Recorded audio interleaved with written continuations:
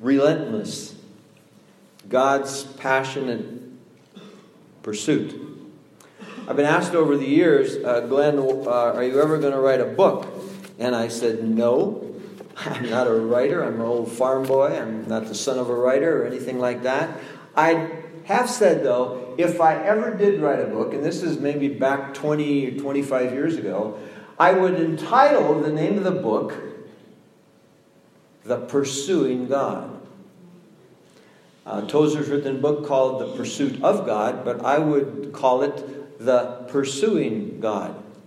And so I have in my hand a book. Guess what it's called? It's called The Pursuing God. My name down here, however, isn't found. All right? I came across this in Portland, Oregon, when I was teaching in a Bible school up there for a couple of weeks. But this is what it says. And some of the songs that we were singing today, this is what it has at the beginning. The Pursuing God is the title. A reckless, irrational, obsessed love that's dying to bring us home. That would be Yahweh. God has a name, and He's desperately pursuing people. You wouldn't be here today if He hadn't pursued you. I looked up the word reckless. Reckless is one word, but relentless. Relentless has to do with the idea of, here are synonyms. Unyielding, persistent, uncompromising. God has this passionate desire to pursue sinners like you and me. He found us in all different kinds of places in our life. And His love, the Holy Spirit working in our hearts, drew us to Himself. And so I want to talk with you today about that. And so I want to read to you a story. A story about a woman by the name of Hagar. Verse 1 of chapter 16. Now Sarai, Abram's wife, had borne him no children, and she had an Egyptian maid whose name was Hagar. So Sarai said to Abram, Now behold, the Lord has prevented me from bearing children. Please go into my maid. Perhaps I will obtain children through her. That was a practice of the day, as many of you know. And Abram listened to the voice of Sarai. After Abram had lived 10 years in the land of Canaan, Abram's wife, Sarai, took Hagar, the Egyptian, her maid, and gave her to her husband, Abram, as his wife. And he went into Hagar, and she conceived.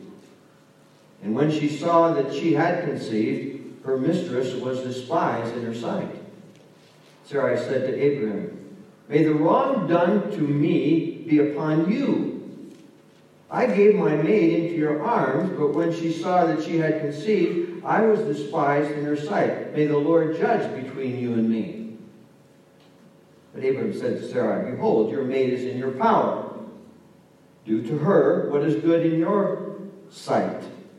Sarai treated her harshly. Some versions say she treated her abusively. And she fled from her presence. Now the angel of the Lord found her.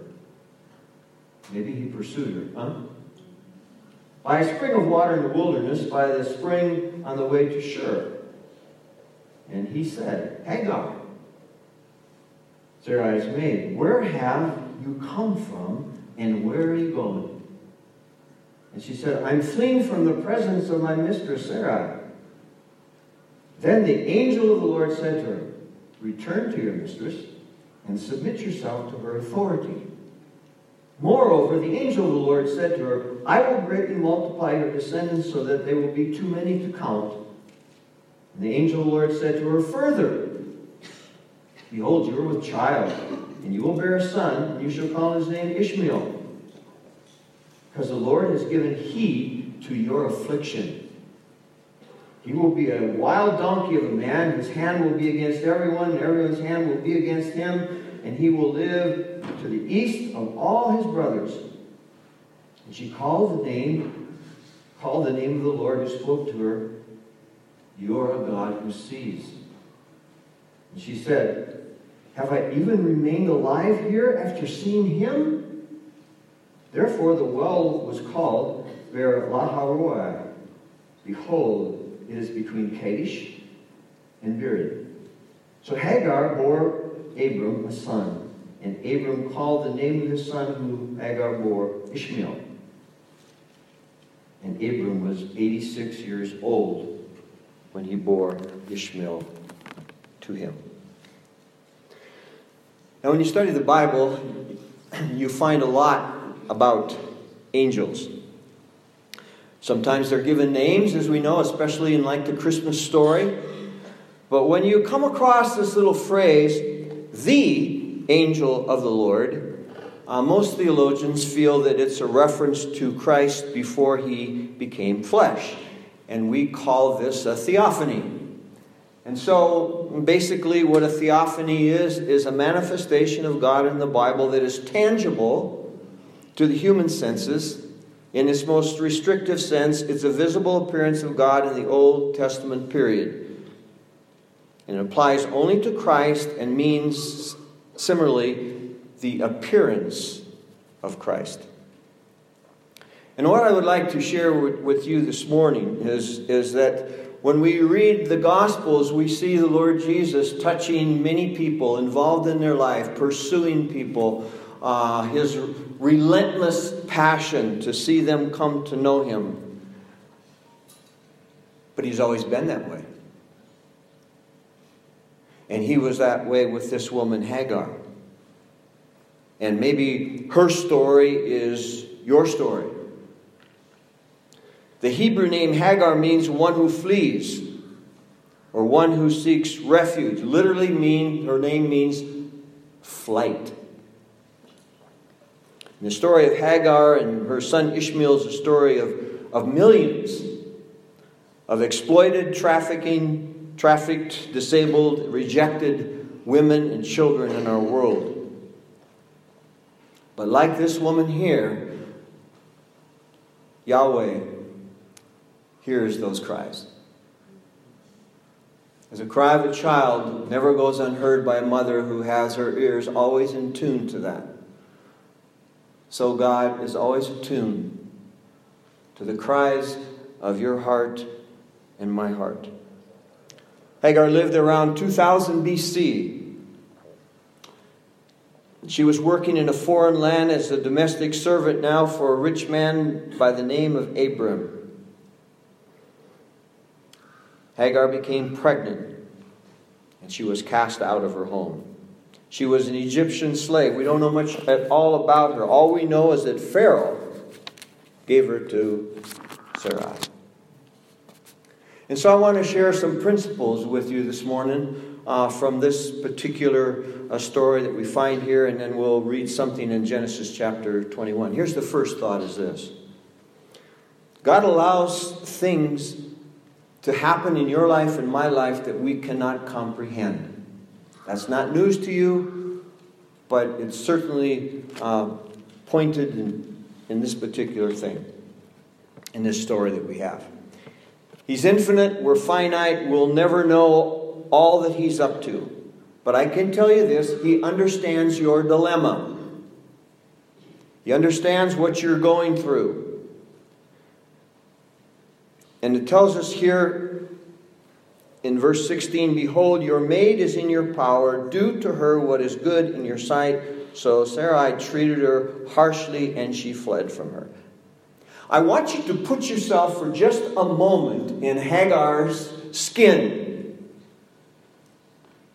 Let me just share a few thoughts. She was sold as a slave. She was transported from her birthplace in Egypt and taken away from her family. She was, maybe you could say, well, she probably slept with Abram willingly. Probably not. She was made to sleep with Abram. She becomes pregnant. She was treated harshly. And she has to run. Running no less in the wilderness back to Egypt. Back to her homeland. Can you imagine the danger if you were in her spot? A single woman pregnant in the wilderness? What would you be thinking? What would you be feeling? What would you be wondering about yourself? If there is a God, does he have any interest in me? Maybe that's what you would be thinking. She's not a Jewish person. She's an Egyptian. And her future and her whole life are in utter jeopardy. That's the truth. And it's not her fault. There's a lot of things that happen in our lives that are not our fault. Some things we bring on ourselves, don't we? And then there are things that are not our fault. And Hagar was one who found herself in that. But listen, God is attentive. And he often reveals himself when we least expect it. Who's the initiator in this little scenario? God is the pursuing one. He's the one who comes. Here's the second thought. God knows all there is to know about you, about me, about the world, about everything that is ever going to happen. He knew everything before it was even created. The end from the beginning. He's the Alpha and Omega and everything in between. And he knows your particular name. Isn't it interesting? The angel of the Lord says, Hagar, Sarah's maid, where have you come from and where are you going? Like he didn't know? No, but he wants her to answer the question. Because he desires a relationship with you that's personal, not something out there. Where are you coming from? Where are you going? Here in Zimbabwe, every time anybody meets me, says, are you well? We say, are you fine? You know, things like that. But are you well? Well what? My body, my soul, my spirit, Where you come from, Glenn? Where are you going now? When are you heading home? And so he asks questions. And the angel of the Lord Jesus, in this theophany, this personal appearance, speaks to her. An Egyptian servant, no less, and a woman, no less. But God, in his mercy, pursues her and found her. Notice, did you see that there in verse there? It says he found her. In the back of the book it says, is God lost? And then it goes through and it shares a little bit. And then the question is, do we want to be found? Sometimes we don't want to be found. We don't want to be found out. But God's the seeking God. He's the saving God. He's the relentless God in your life and my life. You don't know what the next week's going to hold, the next month, the next year, the next scan, the next this, the next that. But you can know for certain that God knows. That God hears. He knows your days. He knows your ways. He knows your pain. He knows your fears. He knows your tears. He puts them all in a bottle. He knows your insecurities. He knows your habits. He knows your temptations. He knows your bents. He knows your failures. He knows your hopes. He knows your dreams. He knows you inside and out. Totally.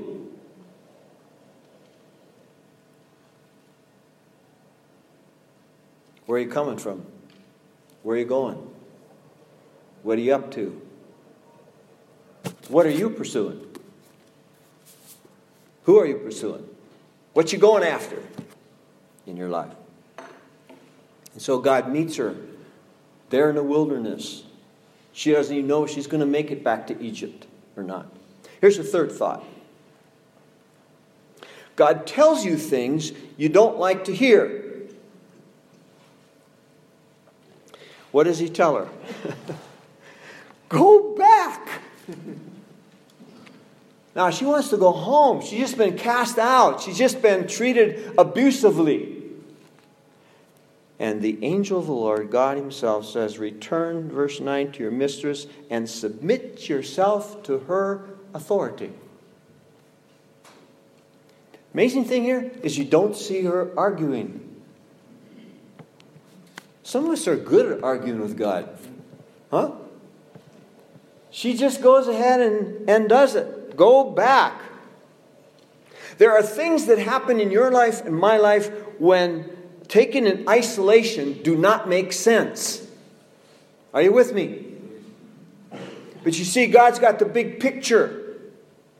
He knows what's going to happen in the future. He's a God of providence. It comes from pro-video. It means that God sees to things ahead of time. Aren't you glad? He knows. You don't. His thoughts are higher than your thoughts. His ways are higher than your ways, greater, more perfect than yours and mine. If God hadn't found her, she wouldn't have survived. I was 30 years old and a compulsive gambler, a blasphemer, an exerciseaholic, a healthaholic, a few other aholics. If he hadn't found me, I'd have never made it. I'd ended up the streets of Las Vegas, or I'd have gambling, or I'd have been dead or something. Divorced for sure. I'd have never made it. But God picked me out of the pit I was in. Everything looked good on the outside. I was coaching, I was teaching, I just won a basketball championship and all that. But inside, I'm empty. And I knew if I died, I'd go straight to hell because that's what I deserved for the way I was living. Secret things in my life. But everything is open and laid bare to the one with whom we have to do. Just lay it all out with him. He can handle all of your issues, all your problems, all your struggles, all your whatever. He already knows it, so just be honest, be real before him. And so what he does in your life and my life is he tests our faith. Go back. Submit yourself to a woman who just treated you harshly. Because you see, we always want out of those kind of circumstances, and God puts us in those kind of circumstances to teach us some lessons, to humble us, to sharpen us, to mold us, and so on. We want easy street, and he wants us to trust at deeper levels in our life.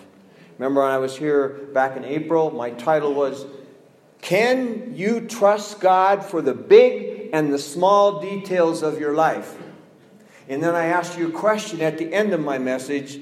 I changed only one word in it all, and I said, will you trust God for the big and the small details of life? Oh, can we? We would all say yes. We can sing about it. We can dance with it. But will you? When the bottom falls out of your boat? When you lose a child?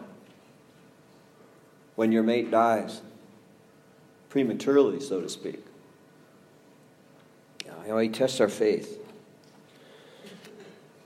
Because God is good, he wastes nothing in your experience. And because God is wise, he will not leave us alone in our pain. He'll come to you in the midst of your pain, your struggles, and so forth. Now listen carefully to this. Hagar would never have known God like this were it not for the trial.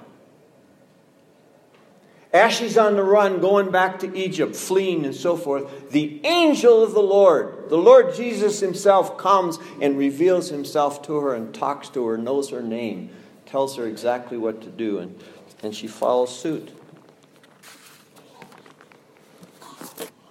And so sometimes he asks us to do some difficult things. What he wants us to do is to get into the yoke with him and learn from him. Your major problem and my major problem is that we want to control everything. You like to control other people. I do too. Problem is we have a hard enough time controlling ourselves. Some of us have very little self-control, but we like to control everything else around us. No. He wants us to get in the yoke and learn that He is gentle and humble in heart, and then we'll find rest for our soul when the struggle gets so bad and you finally give up and give in, and then you learn how to rest.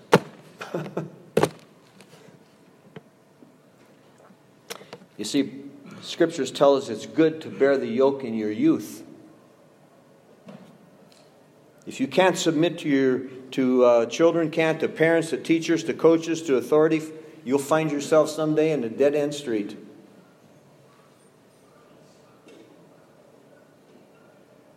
Here's the fourth thing. God sees your affliction and your pain. Now I want you to turn, if you would, to chapter 21 of Genesis. Because Hagar goes back. And look now in verse 9 of chapter 21. If you don't have your Bible, just listen for a moment. Now Sarah saw the son of Hagar the Egyptian, whom she had born to Abraham, mocking. And if you read up earlier now, Isaac is born. Ishmael was born when Abram was 86. 13 years or so now later, Isaac is born. Remember, he's through Abraham's seed, all the nations of the world are going to be blessed. And now Isaac is born. Verse 10, therefore she said to Abraham, drive out this maid and her son, for the son of this maid shall not be an heir with my son Isaac. The matter distressed Abraham greatly because of his son. But God said to Abraham, do not be distressed because of the lad and your maid. Whatever Sarah tells you, listen to her, for through Isaac your descendant shall be named. And the son of the maid I will make a nation also, because he is your descendant. So Abraham rose early in the morning. Remember now, he'd become, this was his son too, Ishmael. He'd become attached to Ishmael. Ishmael is now 14 years of age, or thereabouts, 13 for sure. And this is what he did. He took bread and a skin of water, whatever a skin of water is, and gave them to Hagar, putting them on her shoulder, and gave her the boy and sent her away. This is the second time now. And she departed, and she wandered about in the wilderness of Beersheba. She's heading back to Egypt again. Just like the first time. When the water in the skin was used up, this is not some lush flowing rivers and things and so forth like that. No, it's a harsh land. She sat down opposite him, or the boy, she left the boy under one of the bushes, and she went down and sat down opposite him under a bow shot away, for she said, do not let me see the boy die. It's that desperate. Those of you who have children, those of you who have grandchildren, you do not want to see your child or your grandchild die, do you?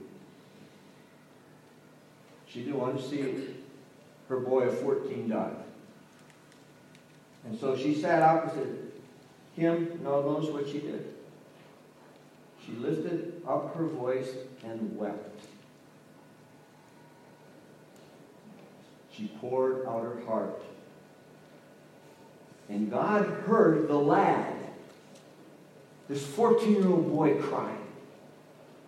Verse 17. And the angel of God called to Hagar from heaven and said to her, what is the matter with you, Hagar? Do not fear, for God has heard the voice of the lad where he is. Arise, lift up the lad, hold him by the hand, for I will make a great nation of him. And then God opened her eyes, and she saw a well of water. And she went and filled the skin with water and gave the lad a drink. God was with the lad, and he grew, and he lived in the wilderness and became an archer. And he lived in the wilderness of Paran, and his mother took a wife for him from the land of Egypt. God sees your affliction. God sees your pain. And in the midst of that, he'll come to you, and he will be what we call the comforter. Jesus said, I will not leave you as a bunch of orphans. I'm going to come. The comforter's going to come, and he's going to teach you all things. He's going to be your helper. He's going to be your guide. He's going to be the one you can count on. She's been cast out again. She's in the wilderness.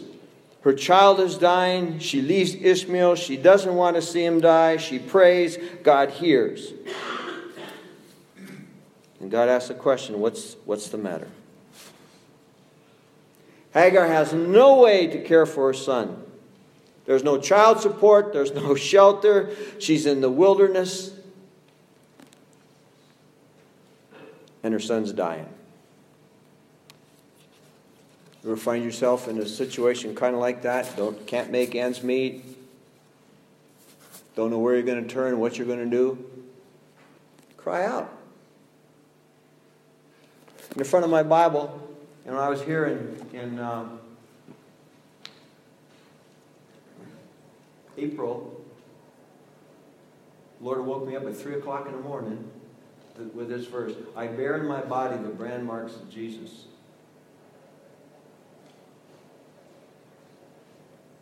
Paul, 195 times he had received lashes. Jesus, 39. Paul, 195. His body, you wouldn't even want to look at it if he took his shirt off.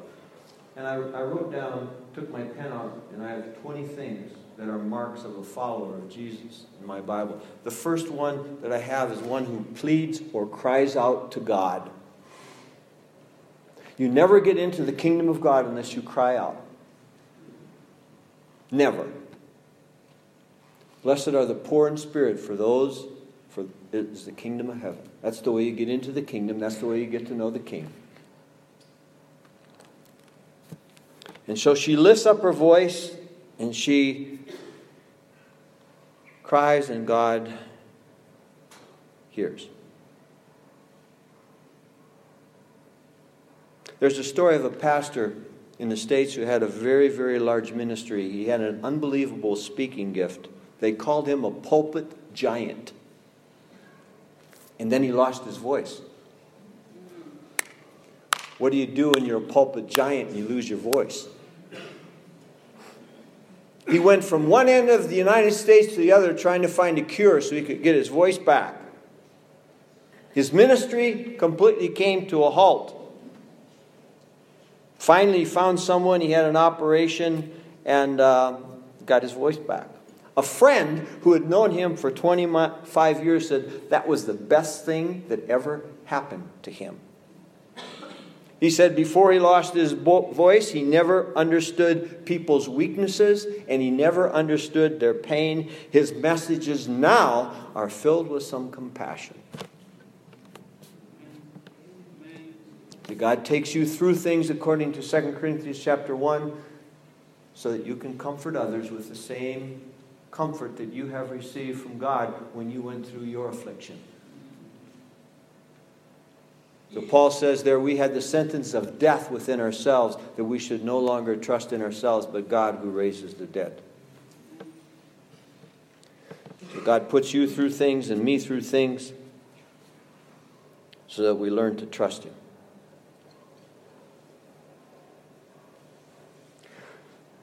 I don't know all my weaknesses, but I know some. And I understand men. I know your weaknesses. I know your temptations. I know your sinful tendencies. I know your failures. I know your tears. I know some of your responsibilities. I know your different roles. I know the pressures that you face in being a provider, a husband, a father, perhaps. Here's the last thing. God reveals himself through our trials, through our pain, through our struggles. He plans things out way in advance. Her being cast out these 2 times and so forth, it wasn't some accident. God knew all this ahead of time. Arise, lift up the lad. And then God opened her eyes, and she saw a well of water. You know, she named that place earlier on her first trip out there in the wilderness. Words that you find there is El Roi.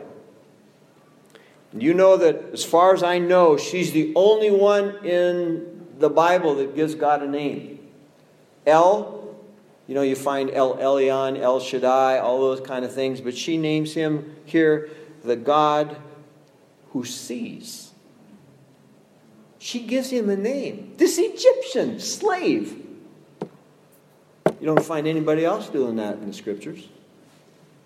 But Hagar. She's a hero. Some don't think that, but she really is. He opened her eyes and said, you're going to have a great nation. Do you know, I was reading this morning in the book of Isaiah, the 60th chapter.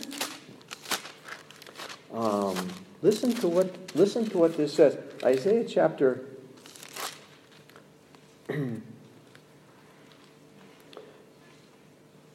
60 starts, arise, shine, for your light has come, and the glory of the Lord has risen upon you. For behold, darkness will cover the earth. It's a glorified Zion is what it's talking about as Isaiah looks out into the future. And listen to this. All the flocks of Kedar will be gathered together to you, and the rams of, I can't even hardly pronounce it, Nebaioth will minister to you, and they will go up with acceptance on my altar. Those 2 names, those 2 guys, those are the 2 sons of Ishmael. So in the glorified Zion, you see the descendants of even Ishmael there. God in his tender mercies. He's a God who makes promises, and he keeps every single promise. Because the promise in Genesis chapter 12 is, through your seed, all the nations of the earth are going to be blessed. So Isaac, 12 tribes of Israel, but also through Ishmael. God sees. God hears. God knows. The last slide that you're, well, there's one more after this. Go back to this one. He's the God who sees you. He's the God who sees me. And the well that she saw there, the Lord Jesus is our well. He's our well of hope in our hopelessness, of strength in our weakness, of peace for the troubled, of provision for the needy, of forgiveness for the fallen, of restoration for the broken, of salvation for the lost. And you could go on and on and on and on. Because he is the I am. That is his name forever. He'll be whatever you need. If you can humble yourself and come to him and cry out to him. But most of us, especially men, we're very self-sufficient. In America, we say rugged individualism. Be a man. Handle it yourself. Do it. You don't find that here. Have this attitude in yourselves, which was also in Christ Jesus, although he existed in the form of God, did not regard equality with the Father as something to be held on to, but he emptied himself, taking the form of a bondservant, being made in the likeness of men, and being found in appearance as a man, he humbled himself, became obedient to the point of death, even death on the cross. Now, therefore, God has highly exalted him and bestowed on him the name which is above every name, that at the name of Jesus every knee shall bow and every tongue shall confess that Jesus Christ is Lord, to the glory of God the Father. Then he goes on, so then, my beloved, we are to work out. You are to work out. Not work for your salvation. We're to work out our salvation with fear and trembling, for it is God who is at work in us to will and to work for his good pleasure, not your personal happiness, for his good pleasure in your life and my life. I have 3 little questions. Ian's going to turn the switch so you can put up all 3 of them there, Ian. Oh, Craig's doing it. God's pursuing you. What are you pursuing? Trinkets? The gloss, the glitter, the stuff of this world, the cheap merchandise that it has to offer? Or treasures? You're either hoarding it down here or you're storing it up there. There's nothing in between. And so often we're going after trinkets. Little cheap imitations. Or treasures. You can't serve 2 masters. You cannot serve God and mammon. You cannot serve God and money. It's an impossibility. You can only serve one. So pick your master. That's the first duty of every single person. Who's your master? Who's running your life? Who's in control? Is it happiness or holiness? What you going after? Is your goal as a parent to make your kid happy or to make them holy? There's quite a difference. It's not to make your kids happy. That's the grandparent's job. It's not your job as a parent. It's to train them up in the fear and discipline and admonition of the Lord. That's what you're going to be held accountable for. Last one is this. Are you seeking the temporal or the eternal?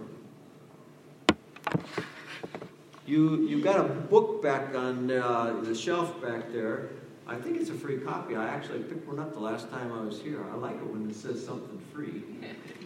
It says, Driven by Eternity.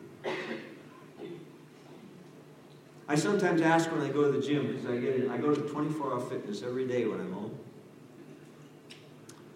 I don't have muscles like some back here, but you can see them underneath this, can't you? I mean, they're just, They're massive. They're massive, yeah, right. Well, I get to know a lot of people. I know a lot of names. I have a gal that goes to the gym. She comes to our church. She's an Asian gal.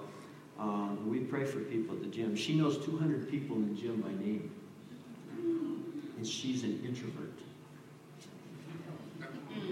But she has a passion for evangelism and building relationships. She's quite amazing, actually. And I'm a friendly chap. So I talk to people all the time. In the gym, nobody talks to you. They just lift and look in the mirror. That's all they do.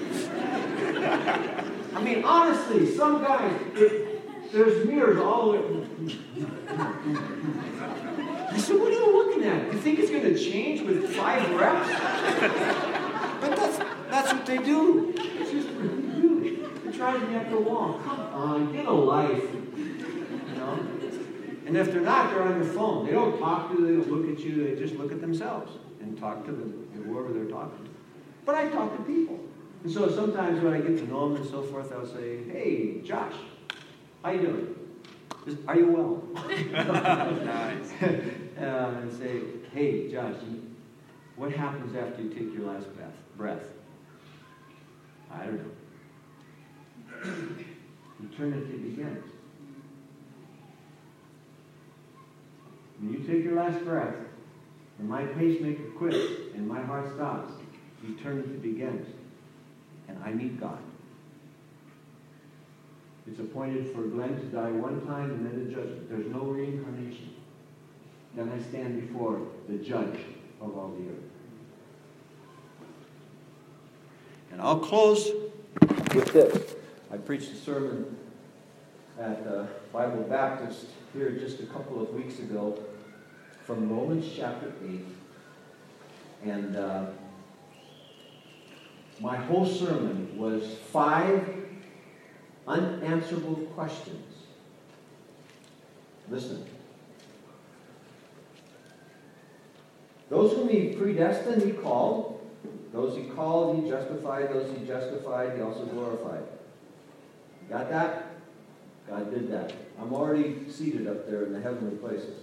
Then he asked this question. What shall we say to these things? Here's the first question. If God is for us, who is against us?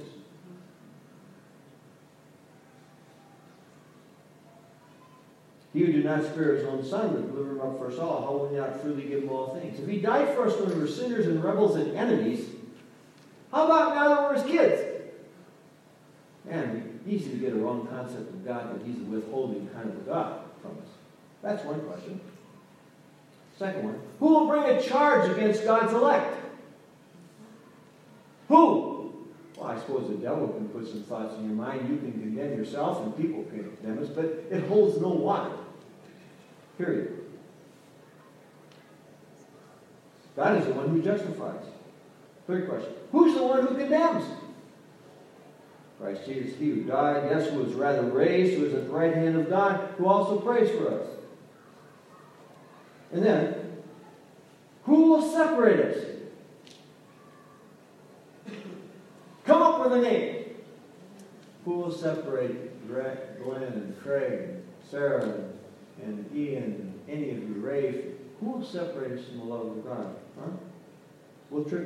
Christ. Will tribulation, distress, or no? No. Now, all these things were super conquerors through him who loved us. Yeah, I'm convinced that neither death, nor life, nor angels, nor principalities, nor things present, nor things to come, nor powers, nor height, nor depth, nor any other created thing shall be able to separate us from the love of God which is in Christ Jesus. Amen? Amen. Nothing is going to separate you, because he is pursuing God, and he will hunt you down. And he will put his arm around you and embrace you. In your fears, in your pain, in your hopelessness, because that's the kind of God he is. He pursues. The smartest thing you could do would be to pursue him. Let's talk to this pursuing God. Father, we come to you because you came to us in the person of your Son. The Word became flesh and dwelt among us, and we beheld your glory. John says, glories of the only begotten from the Father, full of grace and truth. No man has seen you at any time. The only begotten who is in the bosom of the Father, he has explained to us. Thanks for coming to us so we might know what you're like. And we can read through the pages, especially the Gospels. And we can see your passionate pursuit of people.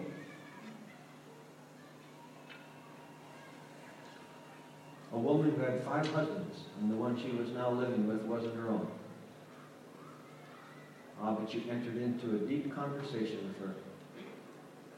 And you revealed yourself to her as the living water. And she was so thirsty. She was hungry for reality. She was hungry for something that could satisfy the cravings in her life. Physically, mentally, emotionally, socially, relationally, spiritually. And you did that for her. And you'll do that for every single one of us. All you said to her is, give me a drink. You initiated as you did in Hagar's life. You approached her. You knew her name. You know all about every single one of us here. And I would ask if there's anyone who finds himself today like you found me when I was 30 years of age. Empty. Fearful.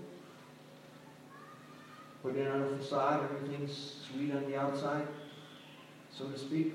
But the inside, like you told the Pharisee, Lord Jesus, you clean the outside of the cup, but the inside, that's what's important to you. What's beneath the surface of our life is more important than what's seen. And it's there in the inner recesses of our hearts and our thoughts and our minds that you are at work. Trying to get our attention. Trying to help us work through all the distractions so that we might see you.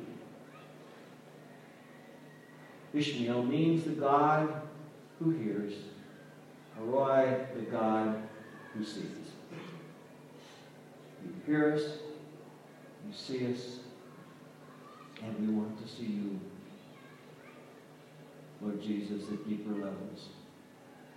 So thank you for my friends here at Harvest. Continue to help them have a passionate, relentless pursuit of you, the God who pursues us. Amen.